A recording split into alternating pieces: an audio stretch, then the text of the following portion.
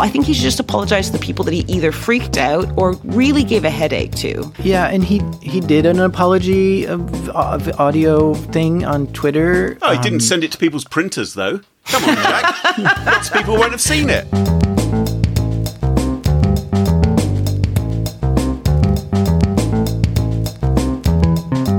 Smashing Security, Episode 114, Darknet Diaries, Death and Beauty Apps, with Carol Theriault and Graham Cluley. Hello, and welcome to Smashing Security, Episode 114. My name is Graham Cluley. God, you sound proud. I'm Carol Theriault. I am proud. And we are joined today by a special guest, someone who hasn't been on the show before. It's Jack Rhysider, host of the Darknet Diaries podcast, no less. Hello, Jack. Hey, guys. Really excited to be here. So exciting to have you on. I love it. Yeah, it's a trip because I spent years doing security myself and consuming your content, Graham, and bringing it into my own world and like learning from you and stuff. And here we are together. So Stop. Yeah, please do stop it. Digesting my content. You can imagine you kind of eating it all, but of course you know what happens to it afterwards. So anyway, great to have you on the show. And during the course of the podcast, we'll talk a little bit more about the Darknet Diaries as well, because probably a lot of listeners will be interested if they're not already listening to it. But what have we got coming up on the show this week, Krill? So this week we have you, Clue, telling us about missing crypto millions. Jack, you are delving into the world of hackers, giraffes, and YouTube atrocities. PewDiePie. And I'm visiting the world of fake beauty apps, feeding off the kids' love for digital surgery. All this and more coming up on episode 114 of Smashing Security. Recorded Future provides deep, detailed insight into emerging threats by automatically collecting and analysing billions of data points from the web. Every security team can benefit from that kind of threat intelligence. Grab yourself a copy of Recorded Future's free handbook, which explains why threat intelligence is an essential part of every organisation's defence against the latest cyber attacks. Go and get it at smashingsecurity.com/intelligence. And thanks to Recorded Future for supporting the show. Hey, what's your password for your email? Do you even know it? I don't. I trust LastPass Enterprise to remember it for me because it's so long, so complex, and so unique. I couldn't possibly remember all my passwords for all my accounts. Let LastPass Enterprise do the hard work for you because they take security seriously and they're really responsive. Check out LastPass Enterprise at lastpass.com/smashing. On with the show. Well, chaps, news has reached us from the chilly tundras of Canada. Tundras. That's well, it's very cold there at the moment, you know. And one of the country's Bitcoin exchanges, Quadriga CX, has found itself in a right old pickle. That's a catchy name. Well, Quadriga CX. I guess if you're new to the internet and creating cryptocurrency exchanges and things like that, you may have to be slightly imaginative when it comes to your domain name in order to grab it. Yeah, well, they've certainly excelled on that one. Well, it is claimed that approximately 250 million Canadian dollars, what's that, Carol, about £4.50? I was just going to say 20 quid. That's awful. Well, no, apparently it's actually 190 million US dollars. Bula. Is said to be stored in cold storage as opposed to a hot wallet. Now, that's normally quite a sensible thing to do, right? If you got loads and loads of cryptocurrency. Who owns the cryptocurrency? Is it the users or?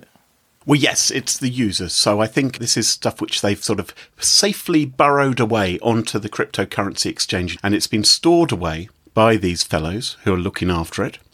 And they've put it in cold storage with the thought that it's going to be hard for the hackers to access it. It'll be offline, hopefully, and protected by a hard-to-crack password, strong encryption, you know. Well, all the stuff you'd expect from a bank, I guess. So, yeah, sounds kind of sensible that any funds which they're storing, they're going to look after properly. Right. But things aren't so good, are they, if you can't remember the password. Oh, shut up. Now, passwords have often been a predicament when it comes to storing cryptocurrencies. And it's been a real problem in the last couple of years as well. If you remember, during 2017, the price of Bitcoin absolutely exploded. It rocketed, didn't it? An extraordinary rate until the end of the year. I think got up to about $20,000 per Bitcoin. Even more, I think, yeah. Even more, was it? And then it suffered that really rapid fall as well, which is making John McAfee's bet that I think, was he predicting a Bitcoin would be worth $2 million or something by the end of 2020? I can't remember. Or he would do what? Oh, do we have to really go And there I seem again? to remember we disagreed on what actually that meant. Yeah, well, he said he'd eat his dick on TV or something, didn't he? And Graham took that literally, Jack. I'm not Why are kidding. you even reading this? Reading his tweets or anything? Like, just I know, exactly. Well, why does Thank the you. media, yeah, it's a good question. Why does the media pay attention No, to it? why do you?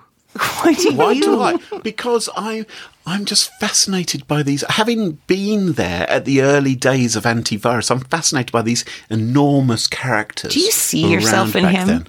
A little No, bit? I don't see myself. Do you admire him? No, of course not. What do you like? Anyway, listen. It's been a problem. The point I'm making is that because Bitcoin's exploded in their price, lots of people who had Bitcoin investments, maybe people just sort of made a punt and they spent $300, right? Years and years ago on buying some Bitcoin. Suddenly they found out, oh my goodness, it's worth $300,000. How can I get hold of that money? But they couldn't remember their passwords and they couldn't get their Bitcoins. Yeah, right? yeah, we've heard that. Yeah. Right. And some were so desperate they turned to, really unusual directions to determine what their password might be. I was reading about this South Carolina hypnotist who was actually offering his services, helping people recall. Shut up. No, for real. His name is Jason I Miller. love it. And he was charging 1 Bitcoin plus 5% of the amount recovered if he managed to hypnotize the password out of you. Oh my God. He said he had this great technique. I mean, you love could it. have sort of tried to brute force it, I suppose, or use other techniques. But yeah, that's what he was trying to sell to people. Some people would turn to things like this. Yeah, I've also heard where someone threw away a hard drive which had Bitcoin on Yes. it, and then years later they went back to the dump with like an excavator and tried to find their hard drive. Yeah. There's a guy in Wales doing that right now. I don't think he's found it Yeah, yet. that's right. He's been trying to crowdfund it because it cost him quite a lot of money, and I think the council aren't letting Or him go charging on him for searching. Are they? Yes. We shouldn't laugh. If it was us, it would just I know, be tragic. it's awful. wouldn't It It would be is tragic. tragic. But in the case of Quadriga CX... Oh, the sorry, what company? cryptocurrency- What name? Oh, do I have to keep on saying it? In the case of Quadriga CX, the Canadian cryptocurrency exchange, the problem wasn't so much that the password couldn't be remembered, but the only person who knew the password had died. Oh. Yeah. Now, on the 14th of January, Quadriga announced on their Facebook page that their CEO and co-founder, Gerald Cotton, had died in India. And they posted this message saying, "A heavy heart, we announce the sudden passing of Gerald Cotton, a visionary leader. He died due to complications of Crohn's disease in December. He was in India. He was opening an orphanage, helping kids in need, giving them safe refuge." You think, oh my goodness, how terrible. A good obituary. So yeah, you feel very sorry. And this was signed off by his partner, who was sort of assuming control of the company. Now, so far, that's quite sad, right? But they haven't said anything about passwords. The thing about the password was only revealed at the end of January, the end of last month, when they revealed that Gerald Cotton was the only person who knew the password to Quadriga's cold storage, meaning that its clients' $190 million worth of holdings couldn't be repaid to them. Oh Thank dear, you, oh dear. blockchain. And if you... I wonder if we could spend like $1 million to research a technology to pull memories out of a dead person's brain, and we'd still be up $90 million at the end of this. Right. Yeah, I mean, it's amazing what CSI can do, isn't it? With a bit of technology, I'm sure it could be possible. Maybe Magnify. magnify, enhance the picture, going to analyze his brain, plug a couple of jump leads into the cerebellum. It'd be fantastic, wouldn't it? Now, all of that makes me wonder: was it really sensible for them not to have written down the password or put it somewhere securely? Because we tell people all the time, be very, very careful with your passwords, right? And maybe you shouldn't write them down. But what's going to happen if you die? shouldn't we be thinking more about our digital legacy, about our accounts after we've gone? And we kind of think... Well, especially if you're managing $190 million worth of other people's money. It's not that easy a question, though. If you're really keen to secure your clients' cash, you might be very nervous about sharing that password with one of your colleagues. You might go rogue. It's $190 million, for goodness sake, Ro. Isn't it a cybersecurity practice to always have two people that know part of the password, so they need to get together? And isn't that the most secure way that is recommended? Well, that's not going to be very It's not going to help very much. If one of them dies, you know half. Is it? Yes, You've just got half a password. Rather than, I mean, you may have Mary had a little, and you think, well, I don't know what the end is. Going through, I don't know, rhubarb and custard trifle. I would put unicorn just to screw with them. Right, exactly. But, I think people do need to think about the digital legacy. We're strong advocates on this show, of course, of password managers and making sure that they're securely held that way. But how many of us, honestly, think about the situation of what we're going to do with our passwords once we've popped our clogs? Like this guy, Gerald Cotton, the CEO of Quadriga, does. I don't think you care very much, maybe. Do you care? Well, you maybe should do. If it's not yours. But in all of our personal situations, shouldn't we be prepared to share that with our partners? Or, you don't know what they might need to log into and how inconvenient it's going to be if they can't access accounts. Yeah, so traditionally, right, your partner could handle the mortgage and bank account because you can easily get someone to help you with that, a financial advisor or something. But if you have a bunch of Ledger wallets or Bitcoin around and something happens to you, is your partner able to understand that technology or your family or whatever to be able to know this is supposed to go to them? This, you need to do something with that. So I think I'm glad you brought this back around to us, make it more relatable to us, Graham, because I think it is a good practice to find someone you trust to somehow make them the tender of your digital world after your passing. Because if you get to someone you can trust, then they can take care of it for your family for you or whatever, because your family may not know how to work the password vault or log into all those accounts or something. And that's a really good question. And even if they are able, if someone in your family dies and you're reliant upon them as a breadwinner, even if in 6 months' time, I'll get all this paperwork sorted and I'll be able to access that. I'm thinking of things like investments. That may be a critical length of time. It may be that you actually want access sooner than that because you're basically in a real pickle, as well as having your head befuddled by what's happened. Yeah, but all that is moot because the main guy of the place where your money is being stored doesn't remember the password. He's dead. Exactly. He doesn't remember anything. Yes, but if it's stored it in a password manager or in some kind of vault... For God's sake, do you want someone who's running that much money storing it in, I'm not saying inside a password-protected Word document, Carol. Right. I'm suggesting something a little bit stronger than that. Now, if you look at some of the most popular password managers, things like LastPass, things like Dashlane, they have emergency access features, and the way in which they work is before you die, you can nominate someone who you trust, and you can say, if this person needs emergency access, give it to them. And the way it works is they apply for emergency access, it then emails you, the deceased person, and if you don't respond within a certain time frame, right, then it will assume that you are granting them permission. So you have the ability to say, no, what on earth are they doing? Is this your pitch to get your hands on my money when I die? Is that what you're doing? I can't believe you've nominated me. And you can also do this, by the way, it was a past pick of the week, something called the Google Inactive Account Manager. You can also do this with Google too. Yeah. And you can say, look, if you don't hear back from them for a week or two, you can choose what the time is, then the account access will be granted to this other person. Anyway. So that's the kind of thing they should have considered. And that would normally have been the end of my story. But there is an additional wrinkle in the story of Quadriga CX. Because I discovered that in October 2018, October last year, it was reported that Canadian Imperial Bank of Commerce had frozen a number of accounts linked to the cryptocurrency exchange's payment processor and its owner, Mr. Cotton. In all, they froze $28 million because they were a bit suspicious about goings-on at the company. Oh. And that left hundreds of the platform's customers stranded and strapped for cash. And then people still didn't remove their money from this exchange. Well, for months, a lot of people had concerns about this particular exchange.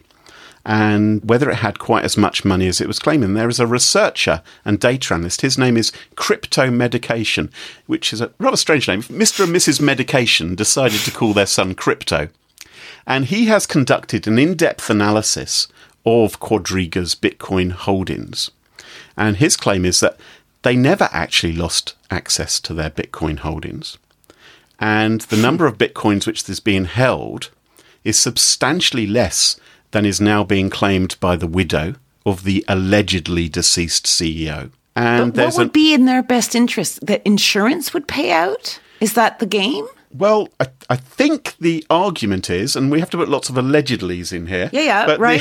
I think that the theorem might be that maybe this cryptocurrency exchange is claiming that it can't access an awful lot of money.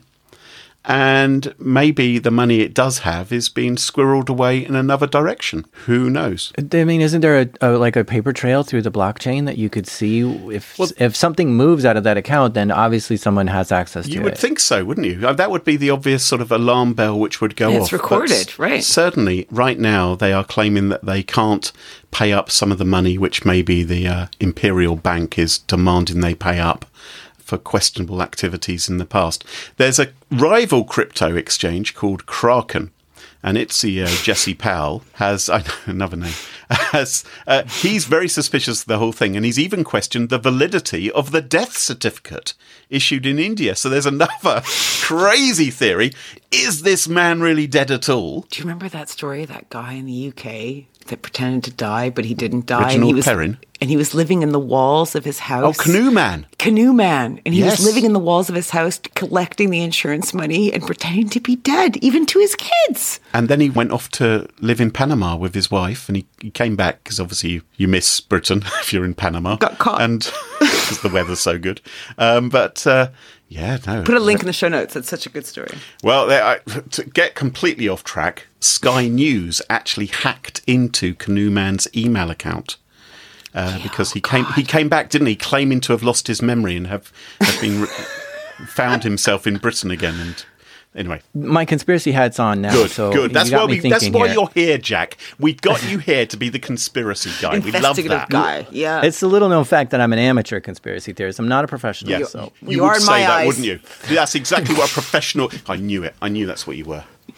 So if you did give your digital world to someone upon your death, yes, and they got it, right? So this guy's actually dead, right? And now the next person got a hold of that password. Yeah, they have a big decision to make on whether to take the money and run, or give it back to the company and whoever else it owns.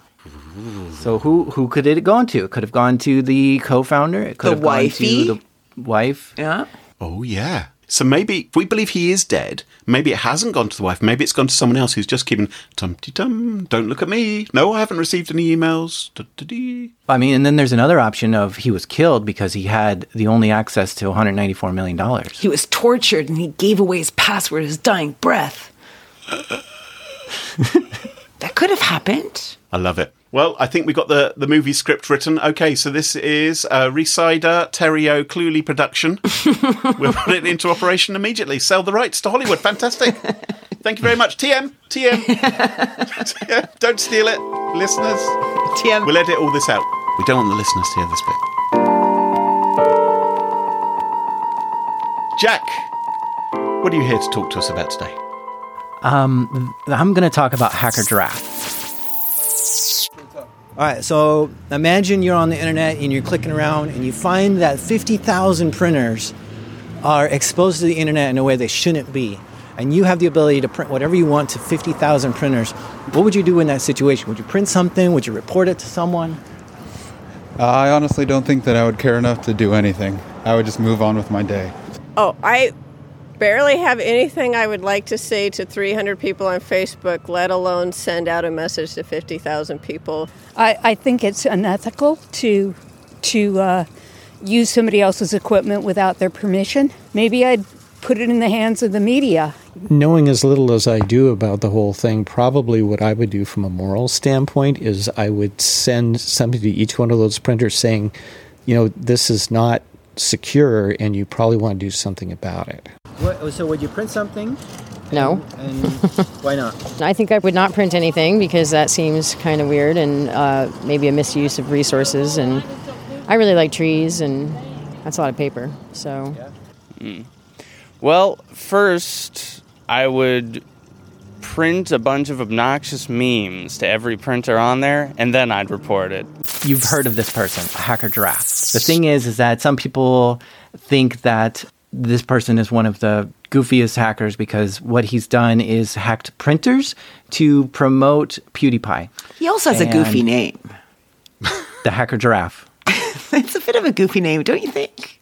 Yeah. I don't know if he's on the savannah or on a safari or something, but but the thing is that the media has just ran with the story that printers are being hacked for PewDiePie propaganda and such like that.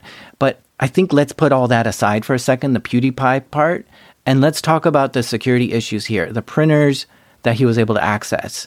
This has been such an easy thing where he looked up port 9100 on Shodan, found 50,000 printers, and then used a script off of GitHub to print something to 50,000 printers. It's possible because of poorly configured UPnP settings on home devices.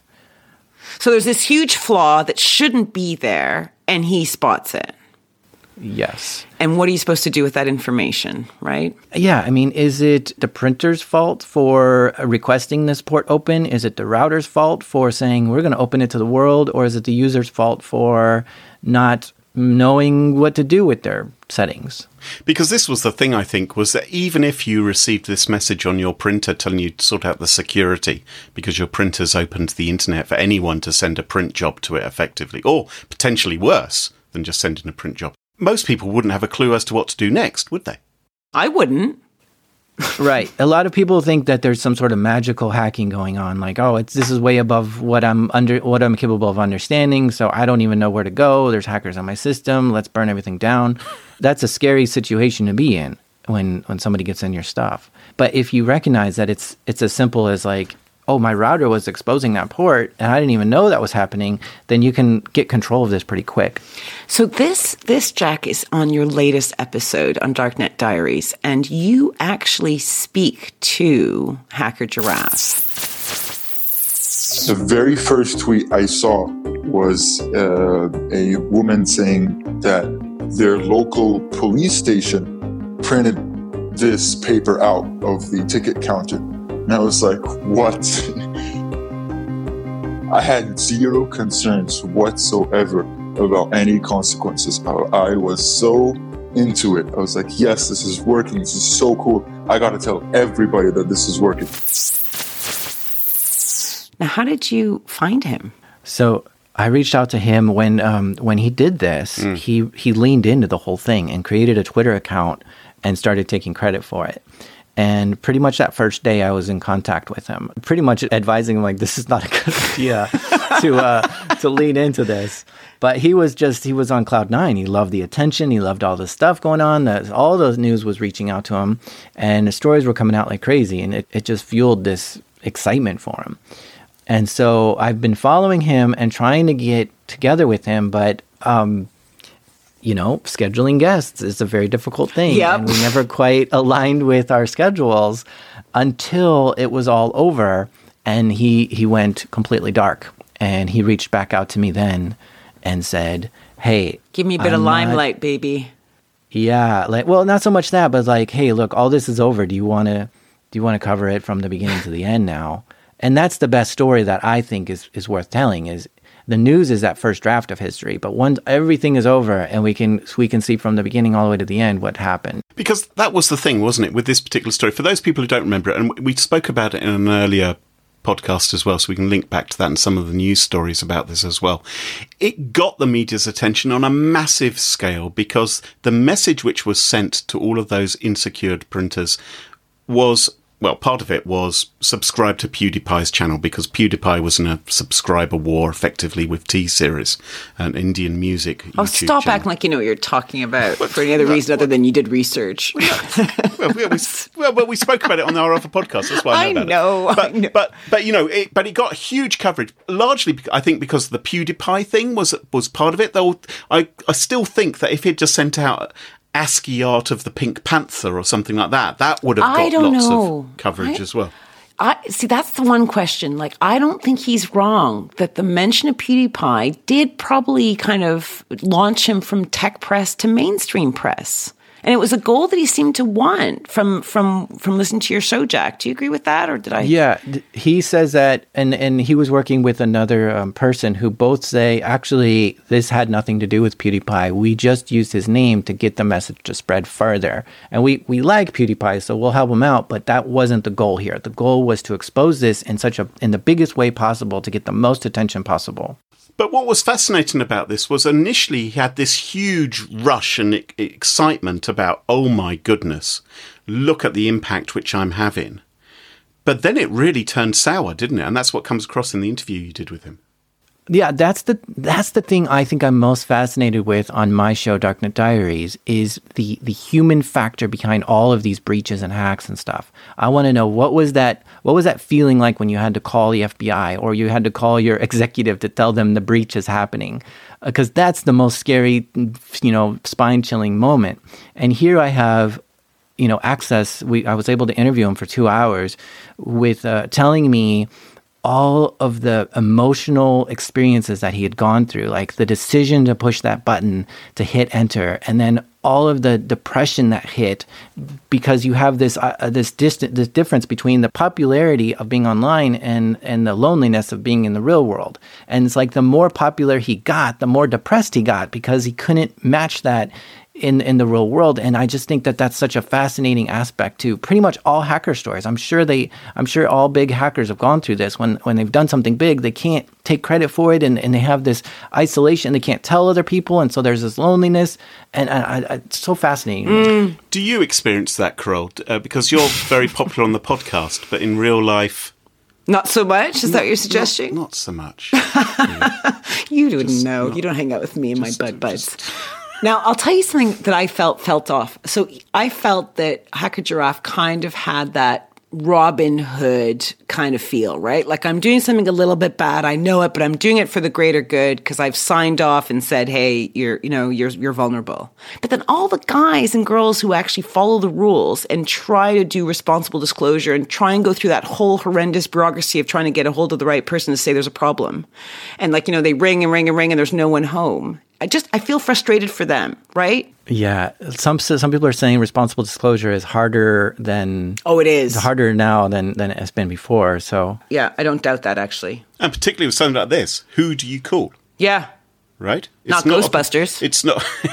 it's who are you going to call? I mean, technically, when you're looking at Shodan, it's going to tell you maybe it's Lexmark or something is the one that's open the most, but still, whose fault is it? It's kind of like, I always think of it like, who's in charge of making the roads safe? Is it the drivers? Is it the people who make the roads so it's not too curvy or fast? Or is it the police that need to drive by faster to check and make sure everyone's following the rules? I kind of want him to go out on some channel and say, look, dudes, all the people that got yelled at by their bosses because the printer was spurting out paper. He also did that playing YouTube through the Chromecast. Right? Later on in your podcast, you cover that as well. Yes. He did 2 of these events, right? Like, I think he should just apologize to the people that he either freaked out or really gave a headache to. Yeah, and he did an apology of audio thing on Twitter. Oh, he didn't send it to people's printers, though. Come on, Jack. Lots of people won't have seen it. They were then fixed, so he couldn't. He should have sent out a sorry message and then a follow-up saying, sorry for sending in the sorry message, and we could have had something recursive going on there instead. Does he think what he did was wrong? Okay, no, the question would be, would you be surprised, Jack, if you saw him in the headlines doing something like this in the future? I think he learned his lesson the hard way. I really hope that he has learned his lesson and that he doesn't, because it sounds to me like, as I'm talking to him, it sounds like he's a good guy with a bright career and future ahead of him. And he's not a hoodlum trying to like make a ruckus out there, cause destruction. So a couple other factors here. The tool that he used could have given him command line access to those printers. It's possible to send a malicious PDF to a printer and get command line to it. He didn't take that step. The tool he used could have made him a botnet of 50,000 or 800,000 nodes and taken down something bigger. He didn't do that. Like all he did was just send a print job to it. And he took, extra steps to not cause this kind of disruption.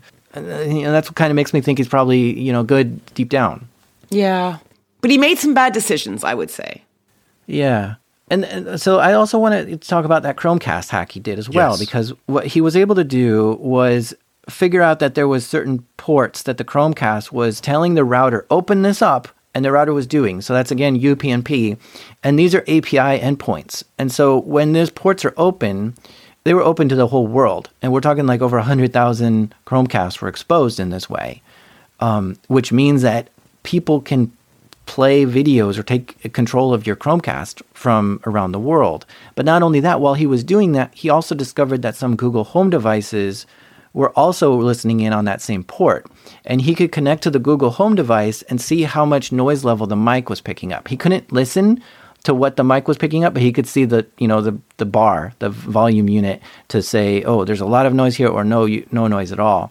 And that alone is a kind of a scary point that a lot of this media doesn't cover. They're just like, oh, PewDiePie, but it's like, wait a minute, why are thousands of Google Home devices letting people listen to the noise level remotely? This is a huge story. And arguably, both these hacks that he did have, because of what's happened, have made the world a tiny bit safer, which is kind of a cool goal. He shouldn't probably have done it, but the outcome was more printers are probably secured. But the risk at the same time is that maybe there are more people now who are aware of this kind of exploitation. So you could see copycats and, will no one think of the trees? The amount of paper and the ink. Walk away, kids. Walk away. Yes. So that's the kind of the problem here as well is it's one of those immune systems that makes it worse at first and then safer, because I think now that it's exposed, there's copycatters out there saying, oh, I could just do this. I will do this. And they're doing a lot worse situations, right? And now it's like, okay, well, we really actually need to stop focusing on PewDiePie and really do need to focus on this security issue. And at some point we'll get there and it will become better. What is with that guy? Like, what is it? You're younger, Jack, I think. He's definitely younger than you, Chris.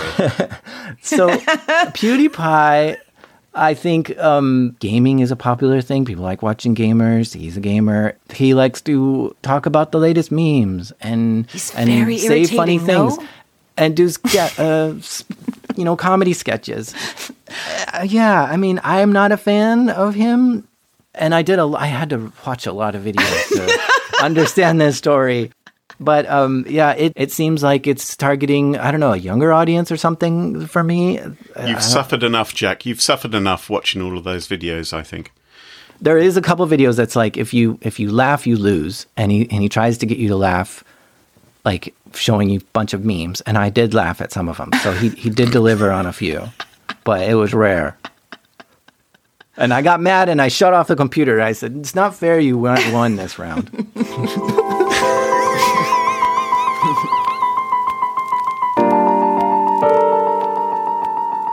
Carole, what's your story for us this week? So we're going to go back to when I was a teen, growing up. Oh, the 50s. On the Ontario-Quebec border in Canada. No, Graham. Okay, this was like the late 80s. Now, during this time, you might have found me spending my hard-earned cash on mags like Bazaar or Vogue and the worst of them all, Cosmopolitan. And here, for example, I'm sending you guys a typical cover. Okay, this was from 1989. I mean, just look at the headlines here.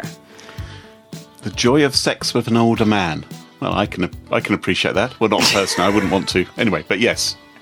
So they're just outrageous, right? The hard realities of marriage, blah, blah, blah. My point is, this was during the supermodel era. And I literally would obsess about how flawless these women looked, right? Really? And this was just a thinly veiled pity party for me, because I was like sporting a mullet, right? A poodle perm. I had braces. So yeah, I had a long way to go. What, Carol, you still look like a teenager to me from that description. I don't think you've changed that much at all. So nice of you. So nice of you. But I remember the day when I finally freed myself from this bogus beauty shackle is when I found out that most of these model pics went through severe photoshopping before they went to print, right? And I thought, fuck that. It's like, what a sham. And that from that day on, it was a complete lie to me. And how could I have predicted, if we were to fast forward to today, it wouldn't just be top tier models that go through this humiliation of being digitally scrubbed and buffed and polished and smooth, but a whole generation of girls that go out and do it to themselves in selfies of their own accord, and they often pay for the privilege. Yes. No, it's just... The other thing is that the women of your generation had I don't know where you learned how to do makeup.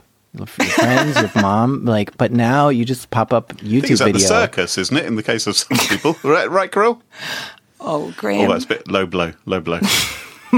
Now you get to just pop on YouTube and see people doing it, and social media teaching you how to do it. So you get younger people also interested in how to do beauty tips. Yeah, and it's like, so now you can totally airbrush your acne or whiten your teeth or plump up your eyelashes or shrink your schnoz or make your eyes big and sparkly, right, Graham? And, it's dubbed, the whole thing is dubbed selfie surgery. Is it? Yeah. Oh, my goodness. And there's this one app called Facetune, one of the bigger legit players competing with Snapchat and Instagram in this space. And it's in the top 10 paid apps for Apple, right? And it's been there for ages. And most of the users are 21 to 34. And 70% are female, and it's currently at number 6 in the US in top paid apps. So what does it do?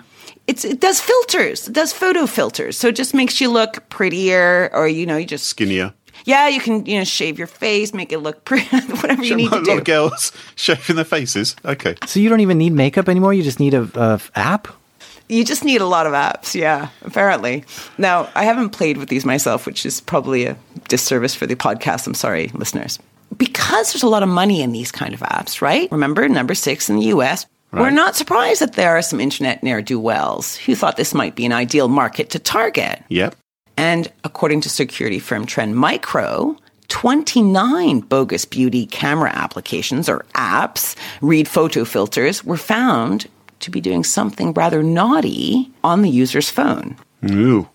So of these 29 apps, some would display full screen ads every time the user unlocked a device. And what was sneaky is it didn't tie it to the app. It kind of obfuscated its tie to the app. So you just see this thing pop up and you'd be like, why is this ad here? But you wouldn't be able to figure out how to turn it off or where it was coming from. That'd be irritating, yeah. Wouldn't it? They would forward users to phishing sites, try and steal credentials. They had, you've won a prize, enter your phone number and email address here.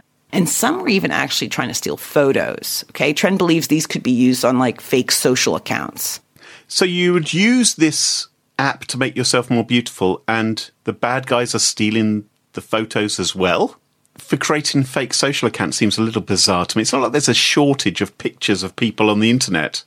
I'm thinking vanity ransomware. That's my idea. You can get in touch with them and say, I have your pre-pic, honey.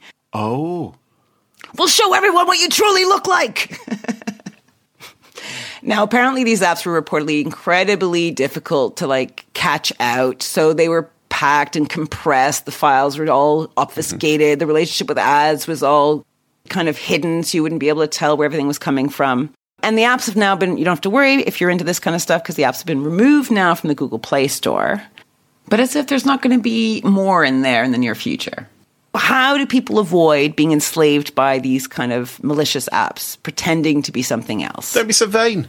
Full stop. The end. Right, thank you for listening to Smashing Security this week.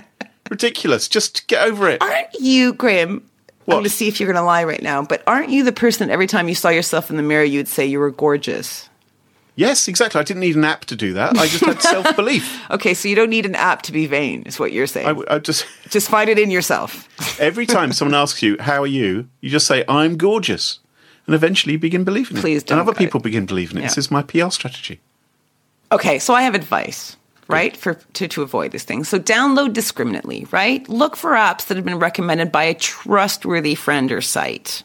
right? Don't just go willy-nilly and go, that looks cool, and download it. Delete all accounts and apps you don't use or no longer want. And I follow this rule of thumb. If I haven't looked at it in 6 months, I don't need it. Get rid of it. Yep. Here's my cryptocurrency app. I'll delete that. Don't need that one anymore. I totally would. That's why I never bought any. I totally would do exactly that. Very sensible. Review the settings of the apps you've installed on your device, of course, and turn off anything you don't use. And read the fine print. I know I say this all the time, but if they're legit, at least you have an idea of what they're going to do with the information they're taking from you. And of course, watch the permissions you're giving them too, and don't give them extra info, Totally. That's a really good point. Yeah, all the settings that they turn on by default that they don't actually need. But it's difficult, isn't it? If you're a vain 14-year-old and you want to compete with sexy Shirley in the other class and have an equally sultry picture, you're not going to think about permissions, are you? You just want to install the app. Can I ask an inappropriate question? Have you ever not? Okay, so I did some research on sexting, right? All right. So 1 in 5 under 18 have sexted. Mm-hmm. So how many people do you think in that group are throwing their junk through filters first before they send them to intended recipients? I don't want to... When you say junk, you mean... You know what I mean. Well, I certainly wouldn't add a slimming filter to it. That wouldn't be a good idea. Okay, Jack, are you right? Are you surviving? Yes. Jack's doing great. I'm just checking in on him. And welcome back. And you join us at our favourite part of the show, the part of the show that we like to call Pick of the Week. Pick of the Week. Is that like my nose, or? Jack. Pick of the Week. Pick of the Week is the part of the show where everyone chooses something they like. Could be a funny story, a book they've read, a TV show, a movie, a record, a podcast, a website, or an app. Whatever they like. Doesn't have to be security related necessarily. It should definitely not be. It can be. Shouldn't be. But my one isn't this week. My pick of the week is a YouTube channel which is run by a German chap called Christian Eilo, also known as Mr. Puzzle. And Mr. Puzzle has, at the time of broadcast, 632,000 subscribers, and I find him rather addictive. I've been watching him for about a year, on and off. Can I ask you something? Yes? Do you think most of our listeners are retired? Why do you think this would only appeal to people who are retired? He does puzzles? Not jigsaw puzzles.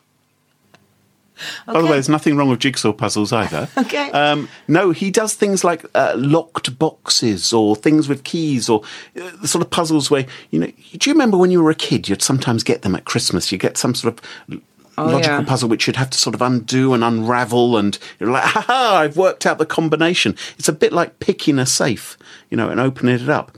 And he's made a series of these videos of incredibly complicated puzzles.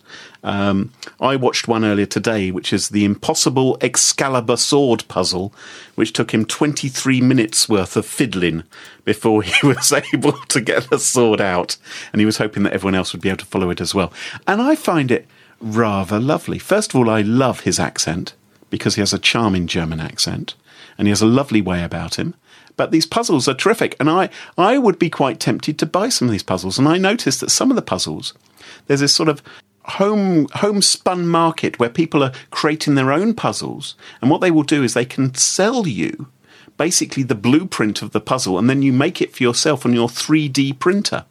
So people who can't sell them commercially sell the plans. The plans and things. And I think it's kind of cool. Anyway, I would recommend the Mr. Puzzle YouTube. Of all the things in the last week, this is what I would recommend. Jack, there's one that's called The Amazing Jack Puzzle. I just see it here. Yeah. I'll have to check that out. Anyway, I find it rather lovely, and I thought some of our listeners may enjoy Mr. Puzzle as well. Anyway, there you go. Yeah. Jack, what's your pick of the week? I've been digging into a book lately, and I like it. It's called Dawn of the Code War, and it's written by, I'm pretty sure, an ex-FBI agent. And so he goes over the history of security and hacks that have been against the nation, or have been things like nation state level. And it's just really great to hear the stories from the FBI agent on what they saw and experienced during some of these big time hacks. So one of the things that was really fascinating to me was, I think he calls it something like the the 1,000 hacks that killed the company or something. And basically, Dyson, the vacuum cleaner company, was being hit with a lot of hacks from China that were just trying to steal intellectual property and so that they can make Dyson ripoff stuff or use the technology somehow. And the FBI was seeing a lot of this kind of stuff where a lot of intellectual property was being siphoned over to China through hacking in the last couple decades.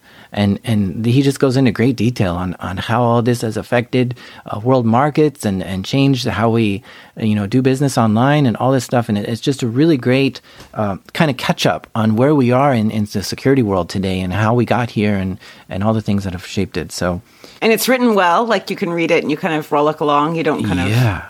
Okay, that's nice. That's always nice. Yeah, the author is John Carlin, FBI agent, and... I'm just reading about him. He apparently was the Assistant Attorney General under Barack Obama. Yes. So he was fairly sort of high up from the sound of things. So he would have had some visibility on these things. And so, some of these I don't always agree with, the reason that they have conducted or done some of their stuff, but it's fun to hear from the horse's mouth why, or like what they saw that you don't normally hear on the news cycles. Yeah. Oh, and he partnered with an award-winning journalist to write the book, so that's really nice as well. Garrett McGrath. Are you saying this is as interesting as my YouTube channel about puzzles, Jack? It's about the context, okay? If I'm on a board conference call where I just don't want to be on that call anymore, I'm going to get your puzzles out and I'm going to start solving your puzzle, and that's going to be so great to me. But if I'm flying on an airplane or, I don't know, doing something where I need to, because this is an audiobook as well, then I can use it there. So, where have you been all our lives? We've always needed a peacekeeper and we've never had one ever. I'm surprised you're saying this because this is kind of security related, his pick of the week. I don't mind. And yet you're defending it. Yeah, I don't care. You're all right with that this week. It's a book as well, which is always nice because, it is nice not to all have of a us book. read here, do we? If only everyone would choose something like that, Carole, rather than some internet fliff-flaff and flim. Anyway, talking of which, what's your pick of the week, Carole? Internet fliff-flaff. So, okay, it's an oldie, but it's a goodie. And do you remember the dark alphabet of things that can kill you? Did you ever see that? Okay, take a look. You can listen to a little snippet, okay? Just be careful, Jack. In the past, when she's given us a YouTube link, it's led to Rick Astley. So let's see what's going to happen this time. Oh, yeah, whatever. In life, you have choices. They're healthy and not. And sometimes it's tricky to choose what you ought. So basically, it's a beautifully drawn Grim Reaper, waxing poetic on all the things that can kill you, from A to Z. A is for alcohol, source of addiction, liver diseases, and other afflictions. So how about water? That might be okay. But if it's in plastic, there's B, BPA. C and it's a reminder not to avoid life when living, right? Okay. It's very cutely drawn. Now, the whole thing is only 3 minutes long. So it's very cute, it's really sweet, and it just basically says, Carpe diem, you crazy cats. Perfect amounts. And eating some things that you shouldn't consume, cause dozens of dishes will lead to your doom. So this is the thing to watch if you need a smile today. Links in the show notes. And I recommend you all do it. Even if you've seen it before, it's worth it. What we do everything from A to Z? Yes, do everything from A to Z and let me report back. See crystal meth or whatever it is. You're just saying that just do that. Well, that's really responsible, Carole. Let's hope Apple don't remove us from the podcast library, all right? I'm a very responsible podcast host. On that bombshell, I think we've just about wrapped up the show. Jack, for people who want to find out more about you and Darknet Diaries, what's the best way that they can do that? Darknetdiaries.com is the website. It's a podcast is available in your favorite podcast player anywhere. Subscribe to it, people. It's excellent. Yeah, it's really good, everyone. If you're enjoying our show, you'll enjoy Darknet Diaries much, much more. And my favorite social media is Twitter, so if you catch me on there, I'll probably be really responsive as well. Not LinkedIn. I'm on there, but wow. I know, I'm kidding. It's awful. When I get on a website and it turns up the fan on high on my computer, I know it's a good website, quality built. Exactly. And you can follow us on Twitter at SmashInSecurity, no G. Twitter wouldn't allow us to have a G. And you can join us in discussing all of these topics on Reddit. The quickest way to find us is to search for Smashing Security, and you'll find our subreddit up there. A huge hat tip to our sponsors this week, Recorded Future and LastPass. Now, these guys help us give you these episodes for free. If you want more fab guests like this on Smashing Security, help us boost our listenership. In this world of pods, download numbers talk. So high fives to everyone who listens to the show, who's taken a few minutes to give us a review, who recommend us to friends or salty coworkers, or who sends us a lovely spot of love by email, Reddit, or Twitter. And you can check out past episodes at smashingsecurity.com as well. Until next week, cheerio, bye-bye. Bye. Bye. Toodaloo.